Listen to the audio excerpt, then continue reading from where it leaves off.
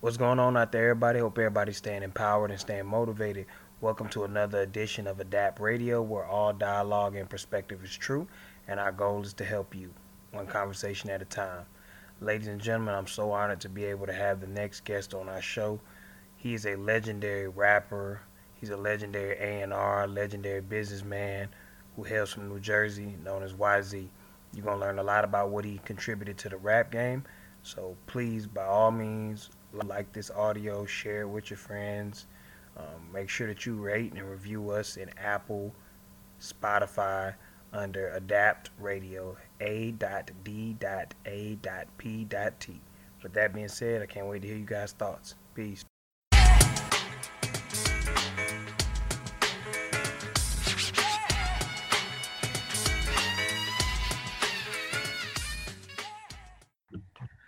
All right, man. I'm lucky and blessed to be able to have the legendary A&R rapper. I might be missing some other titles: entrepreneur, business broker, all those good things. YZ in the building with me. How you doing today, brother? I'm absolutely living and blessed, and I'm honored to be here. Man, the pleasure is all mine. Like I was telling you, man, before we started, I met you a couple years back, and I didn't get the full picture, but I'm glad to be able to talk with you and get more of the picture for myself, but also for everyone else. Because man, it was something you said in one of your interviews, man. We have to tell our stories, and we can't expect other people to do it for us. That's right. And then if we don't tell it, these stories are lost, man. Absolutely. There's no better griot than the person who's actually lived the story. Now, we talked about Islam earlier. What makes Islam the most interesting of the three religions that are sistered together is that it's based on a song. And if you could just learn the song and get through the Quran in that way, everybody will be on the same page, and the story will never be changed. It'll never get lost, or here it is. We know when you talk about the Bible, how many times the Bible has probably been tampered with or called this version or that version. Or well, the beauty of the of Islam is that that story is taught exactly the same way every time. And I believe that with hip hop, and just like any other story, if you just focus on it, tell it well enough to somebody who's actually listening and paying attention, when they deliver the story, it'll get its just due. It'll get told in the way that it's supposed to. And all it's going to take is that person to tell it in a way where the next person will be able to pass it on. And that's what the griot was all about. And that was a gem But you you just know dropped. that. Nah, that was a good gem you just dropped because that was something they told us coming up, just how the Quran's written in its original language, and that allowed it to be preserved. And hip hop's the same way, man. It's got an original language, even though people put their own spin on it. Um, I agree. so, matter of fact, let's start there then. So, you're from Jersey. Yeah. Were you? So I'm trying to see if I can get this right. Were you born in Trenton and raised No, in Patterson? no, I was born in Patterson. I was never raised in Trenton. Okay. Okay. Um, I was born in Patterson. I moved to from Patterson. We moved from Patterson to Central New Jersey when I was about 12 years old. Okay. My mother's job had moved, um, and so when it moved, my whole family moved. And my dad, he ended up getting a job out near her, and we moved to a place called East Windsor. The high school that I went to was called Heightstown, Mm. um, exit 8 off the turnpike. And it's about 30 minutes away from Trenton. Uh, My parents actually live in Ewing right now. When I first went to college, I went to a community college called Mercer County. And that's even closer to Trenton than where we live. But that's where I'm from. I was born in Patterson. Um, went to high school. Actually, we moved there in 8th grade, so a portion of 8th grade, I was there. And then from there, I ended up moving to New York. Okay. Okay. I read in the interview, but I think it's good to rehash it. So, Rapper's Delight was your introduction to rap. Well, Rapper's Delight was introduced to me in a strange way. I was walking to the store with two of my cousins, Jamal and Trina, their brother and sister. They have a younger sister named Tisha. She wasn't with us. And they have an older sister named Wasina. She wasn't with us. But these two, Wasina is older than me. Trina and Jamal are both younger than me. Trina is just under me, and Jamal is just under her, and Tisha is under him. Okay. So while we're walking to the store, they're singing Rapper's Delight. I don't know what Rapper's Delight is. And I'm wondering, how is it that these two younger people who are younger than me, even though we were just little kids, I'm still older than them. I'm the big cousin. And they seem to know something that I don't. And so I asked them, and they looked at me like I was like a alien or something, like, how do you not know this record, So I made it my business to find out what that record was. And the next time that they saw me, I knew every word to it. Man. I actually wish that probably wasn't the song that I had learned first. But I'm happy to know that at least a portion of that group was from New Jersey. That's a good part. Which is a plus. The song that really changed things for me, even though I wasn't really a big fan of this group, or any group for that matter, the song that really changed things for me, for rap in my mind, was The Message. I figured you were going to say that. Yeah, The Message kind of showed me, even though I was just a really young boy listening to it, that you can actually paint pictures with words. And I had known this because I was a real big, and still am, a big Prince fan. And Prince is probably the reason why I actually started writing more poetry when I was I started rapping when I was like maybe 9 or 10. Okay. Because I was introduced to Rapper's Delight and I was figuring on how to do it. But I didn't really become serious until we moved, because at this time when I was with my cousins, I was still in Patterson.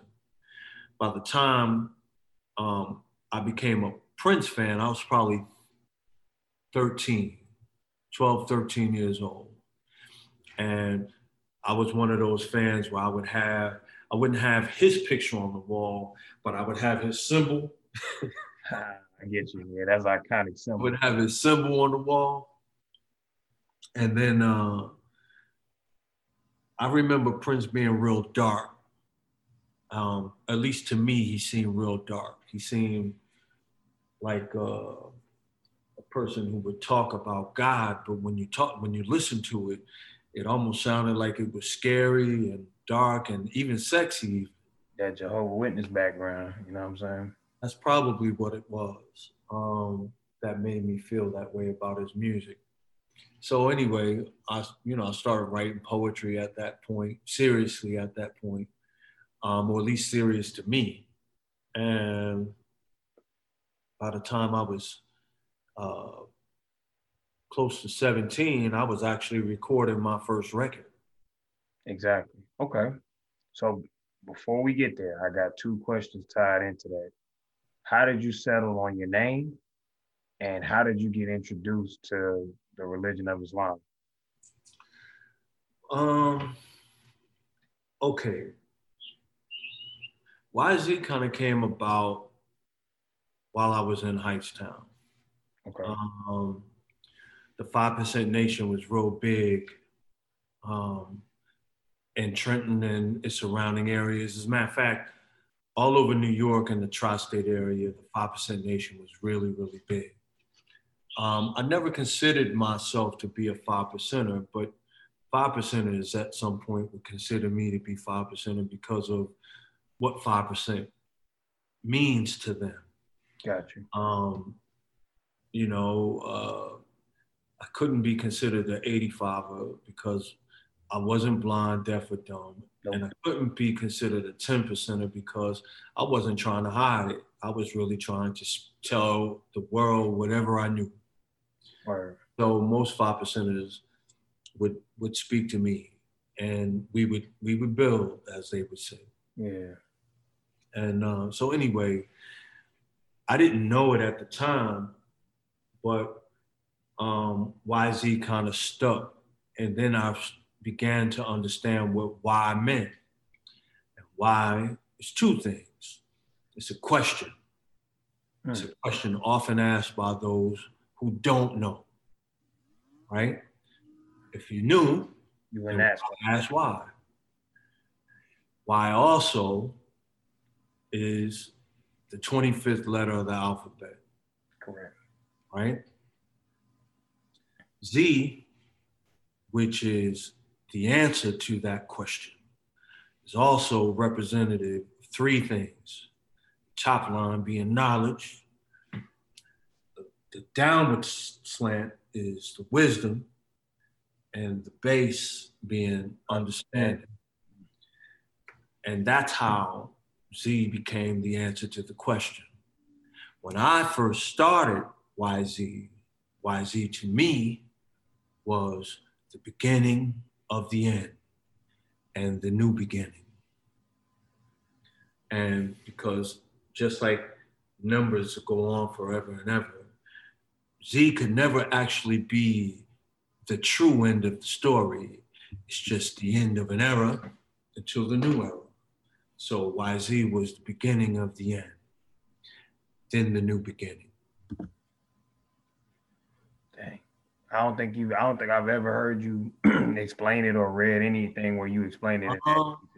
I have, but like I said, sometimes maybe you know people just don't hear you or listen. But if you go back, even in written articles, it's there because it's always been the same. Hey. Okay. So I know you touched on it a little bit about your career, and I guess we look at 89 as a start. Actually, it started before 89. My career started probably 87. Okay. Maybe even 86. I was doing demos around 86. I was just a kid, still in high school. And this brother, this Italian dude, this brother I met by the name of Tony D, who was a DJ, probably about 4 or 5 years older than me, asked me to come to his house to make a demo. So I did. I went to his house and we recorded this demo. And what he did was he played Trans Europe Express slow to this drum pattern. And I rhymed this rap that I had wrote called I'm Bad for about 9 minutes, or at least it felt like 9 minutes. And that demo ended up getting in the hands of this guy named DJ Woody Wood, who was a part-time DJ in Philadelphia at Power 99 under this guy named Jeff Mills, who was a DJ for Lady B at Power 99. And Jeff got in touch with me. And he was just like, yo, I got this demo. I really would like to sit with you and talk about some things. So my dad took me to the Dunkin' Donuts near our house. And when we got there, Jeff was there. He parked right next to Jeff's car. my dad didn't get out the car, but he kept his eye on that car and in that car. And what I did was I got out the car, got in Jeff's car. He had the demo in his car, playing it. And he was like, hey, I like this. I like to, really record this, and we need to make this into a record. And so he asked me if I was interested. I told him I had to talk to my parents about it because I was probably only 16 at the time, or maybe about to be 17, maybe. And my mother said no. My mother was like, you can't do it. Man. And but my dad said, you gotta let him do it. You gotta let him do it. And so my mother reluctantly allowed me to go. I went to Evergreen Studios in New York with Tony D and two other guys that I had formed a group with called Too Def. One was G-Rock and the other guy was Tink. And so even though we were called Too Def, you would always see our names under it. It would be YZ, G-Rock. All right, that's what that was. And so we recorded that song, I'm Bad, and on that same day that same night, we recorded a song called I Am Who I Am, which I had wrote for G-Rock and I. And that record ended up becoming our first single. And how it became our first single was Jeff, the minute he got test pressings, without even saying anything to us. Remember, he was a mixed show DJ in Philadelphia. That's not New York, it's Philadelphia. Yeah. And I remember where we lived, you can hear all the New York stations and you can hear all the Philadelphia stations. That was the beauty of where we lived. In New York, you couldn't hear these Philadelphia stations, and in Philadelphia, you could not hear those New York stations. We lived in New York, because there are even portions in Jersey that you can't get those stations, and vice versa. Like in Camden, they can't pick up the New York stations. Because of their location. Patterson, they can't pick up the Philadelphia stations. But in our area, in the Trenton area, that central New Jersey area, you can pick up all of those stations. So anyway, to make a long story longer,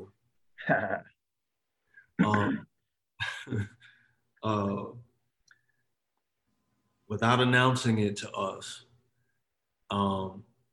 one day I was listening to, the radio, just like I did every Friday and Saturday. I would be going back and forth stations from Hot 90, not Hot 97, from 98.7 KISS to WBLS. So basically I was going from Mr. Magic to either Chuck Chill Out or DJ Red Alert. Oh, man. Or listening to Lady B's show. And I was more in tune to listen to Lady B's show, because now her mixed show DJ had our stuff. Yeah, exactly. So anyway, to make a long story much longer now, and I hate that it's just becoming longer. But before I even knew it, he was playing the record, and I didn't even recognize it.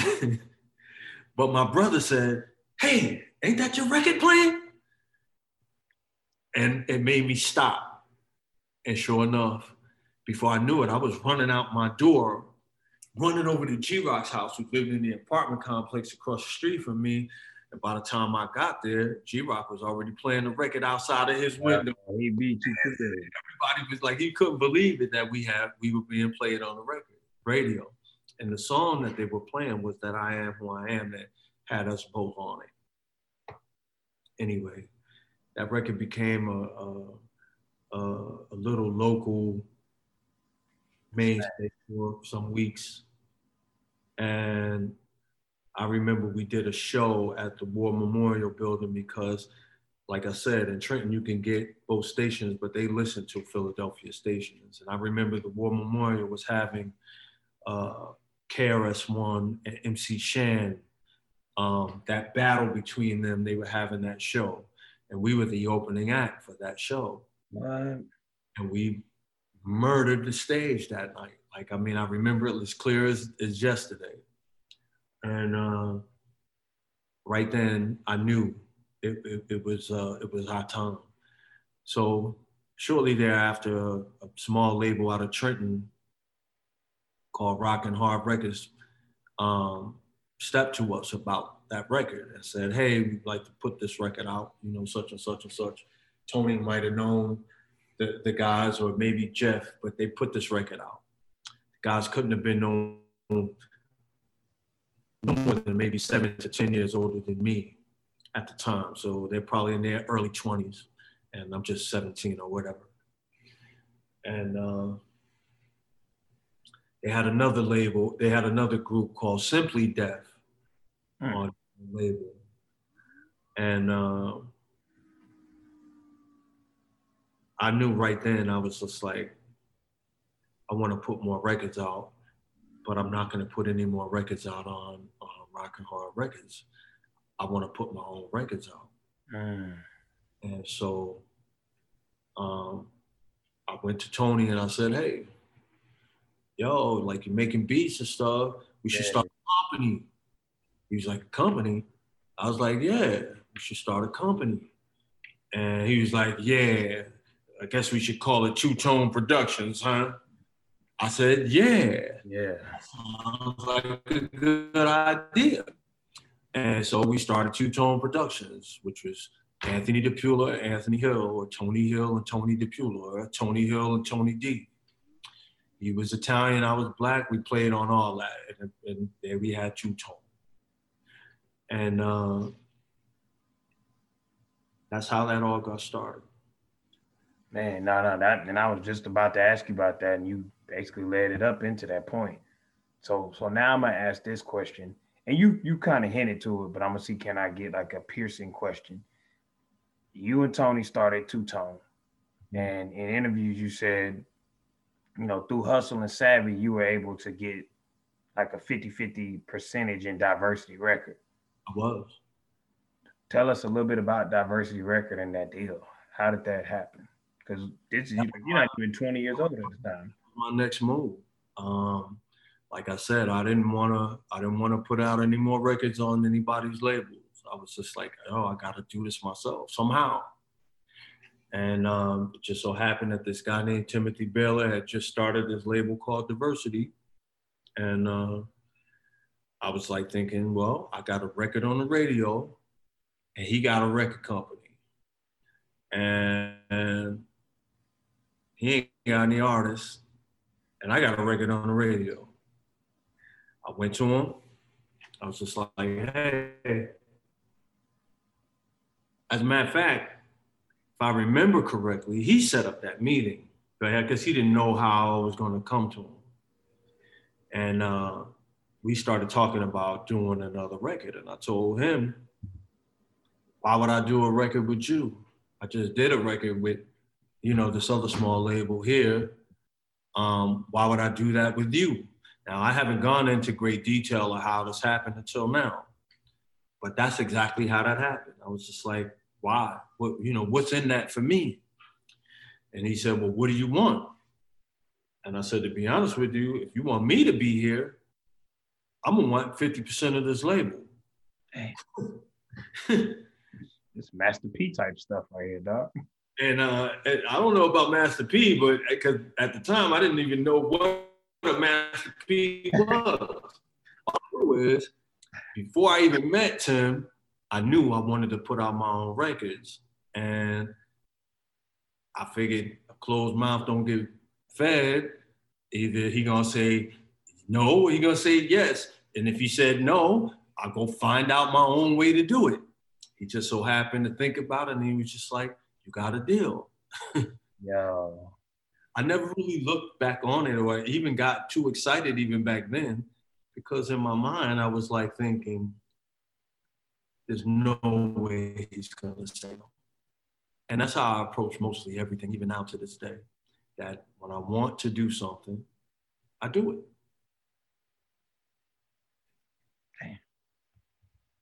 Wow. Okay. Okay. And I'm glad you gave us that exclusive because, like I said, man, I never, I listened to it. I was like, all right, this makes sense, but I'm gonna have to ask him just because I wanted to get that full story. All right. All right. Um. Okay. Poor righteous teachers. Yeah. When and how did they come into the picture? Because at this time you got your own label now. Well, we, Timmy and I, we now have diversity. And I'm still half owner of Two Tone Productions at the time. And Tony and I would, get together regularly now, and we would link and talk about different stuff, and we were recording and different things. And I remember we were riding around town, and I guess Tony keeps his ear to the street. He knew a lot of the local guys in Trenton. He knew who was hot, who wasn't. And we went to this little, I guess you can call it like a cookout or a backyard party. But it wasn't really much of a party when we got there. I don't know if people had already left or they just hadn't gotten there yet. But it wasn't really much of a party. There was hardly any people there.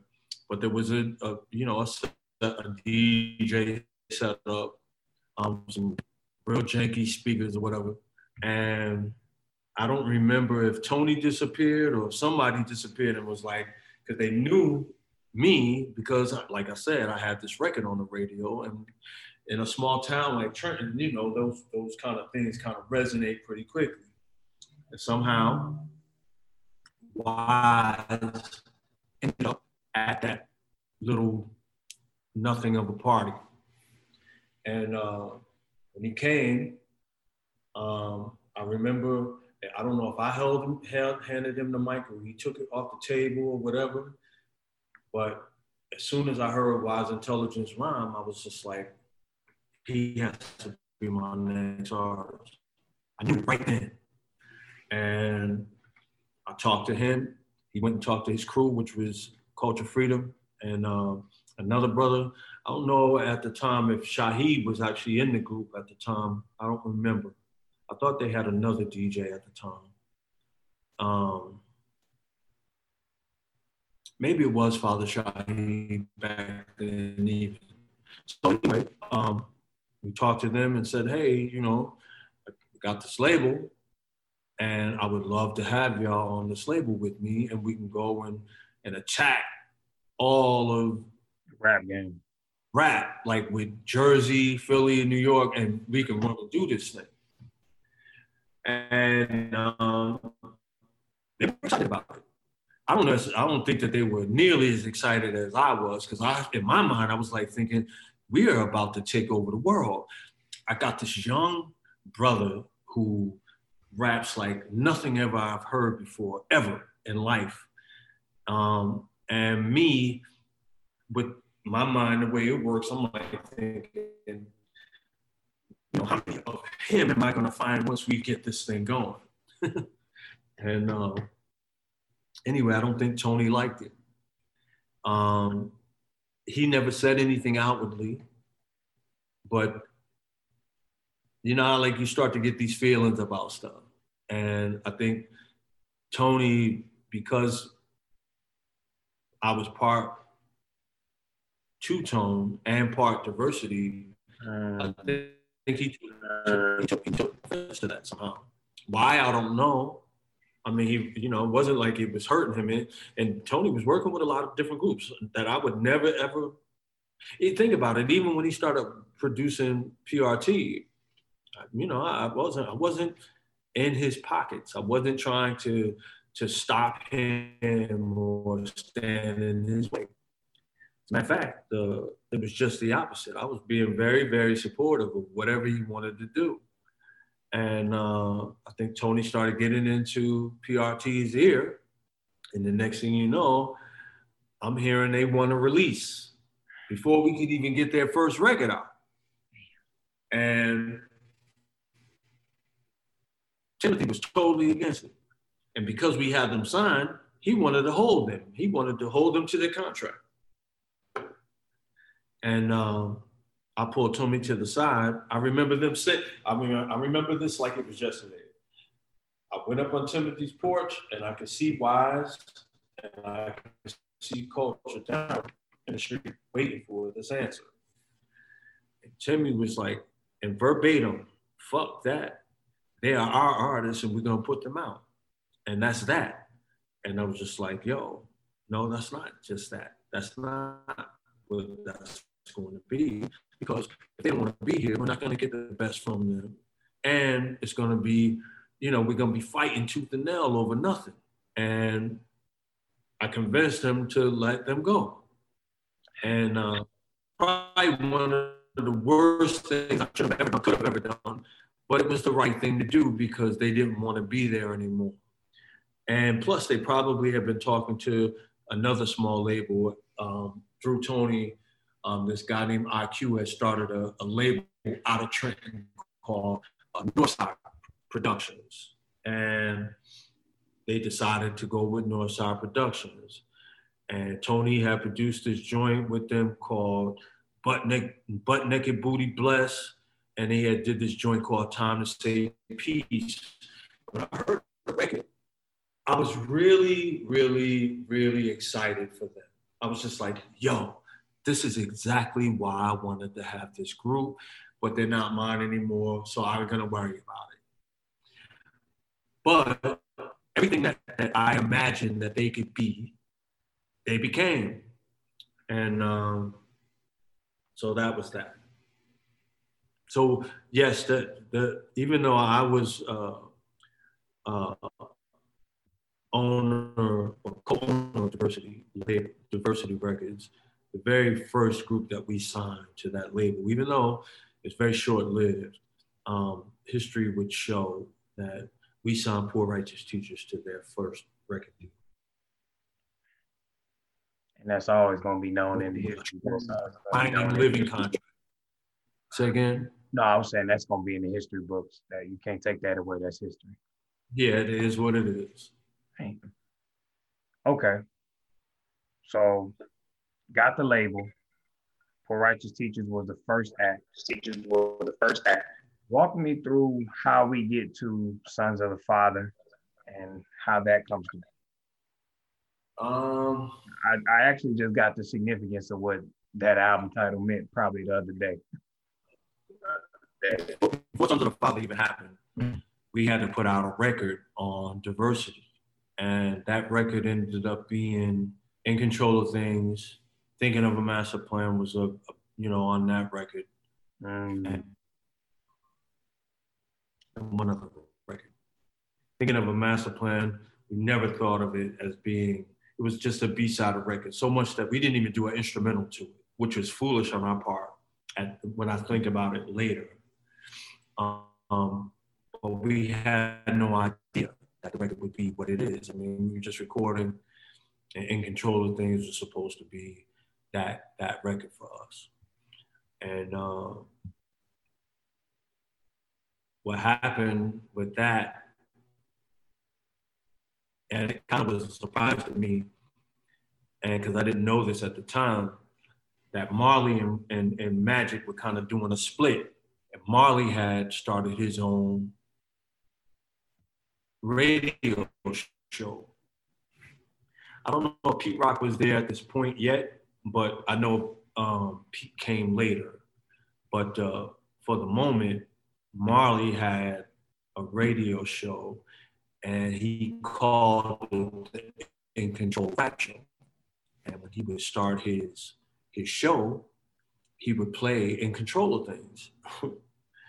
And I guess that's how Tough City got wind of YC. So what they did was they got the record, contacted us. Timmy called me up one day saying, hey, Tough City wants to talk to us about a deal. And I was like, Tough City? I don't want to fuck with Tough City. And he was just like, why not? And I was young. Remember, I was just a boy. I'm still just a kid. even though I didn't want to do it, I still wanted to be a partner. I wanted to be half of diversity. I wanted to play my part. I was totally against the idea for many reasons. I wanted to hold out. I wanted to wait. And if we were going to do a deal, it could have been so much bigger because we're just getting our feet wet. And before we can even, get to our knees or even our shins, somebody's already coming. So if we just hold out just a little bit longer, Lord knows what it could be. But to him, what he wasn't saying was, I don't know if I'm gonna be able to handle this. It's getting bigger than what I thought. And I ain't gonna be able to keep up. That's what he wasn't saying. But I was a kid and I didn't understand at the time. Even though he didn't mention it, if I was a little older or a little more experienced, I probably would have peeped that out and said, hey, I understand what you're feeling, but we have to hold out. But I didn't.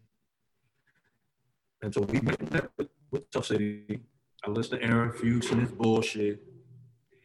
Timmy was real excited about being on Tuff City.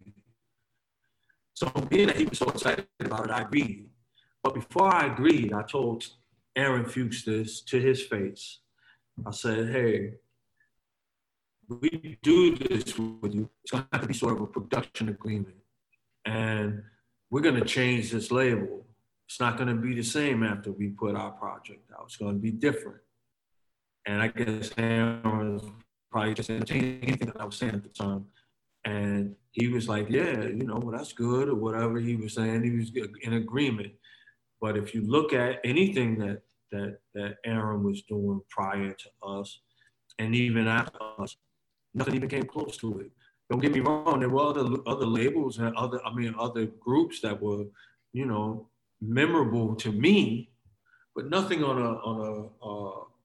a national scale, or then even onto a global scale.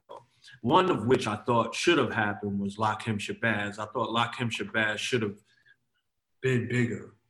Mark the 45 King was really just like a local hero who had, when the 900 number came out, ended up being, it kind of just had its own legs. But as far as artists were concerned, I didn't see it. Not in Spoonie G, not in anybody. Spoonie had already had a name for himself, and I guess, Tuff City for him was kind of like a liner note, but he had already made a name for himself before he even got in there. And so we put out Sons of the Father on that album, on that label. And, we started out with In Control of Things because, again, In Control of Things was that record that Marley was playing. And so we went right to it. The video is pretty funny looking back on it now. But we shot it anyway, we did it. The second one ended up being Tower to Power, I believe, or yes. Yes. Yeah, that was the second one. And that kind of gave us a little room with Texas. And then we put out Thinking of a Master Plan. And again, remember, it was already on the B side before we even got to Aaron. But this time we just approached it a little bit differently. And Texas had taken to the record real heavy. And I found out later that it was this guy named Eddie D out of Dallas who actually introduced that record to Texas. And somehow it got to Houston. And once it got to Houston, it was over. They play that record to this day. It's just like a part of the campaign. Like you go in stores here and they'll have quotes, Thinking of a Master Plan with YZ on the walls in Houston, here now, even to this day. And so, it's weird how you don't know who you will touch. But I think what happened here in Texas is, I think that story resonated to them because, I always hear Texas was like the last. You know, when you start thinking about Juneteenth and all of these other things, Texas was one of those places that got hit. And so I think they could resonate with the record because it was speaking of Black power. It was speaking of our future and how bright it should look. And I think that it resonated to people here in Texas and still does. And because of it, I think that it changed a lot of our lives. And I'm happy to say that a lot of those people shared some of their stories with me, how I helped them to get through school. And it's amazing to hear that, you know, because at 17, when I was writing that record, that wasn't my intention. My intention was whatever God was giving me at the time, I was just giving it back.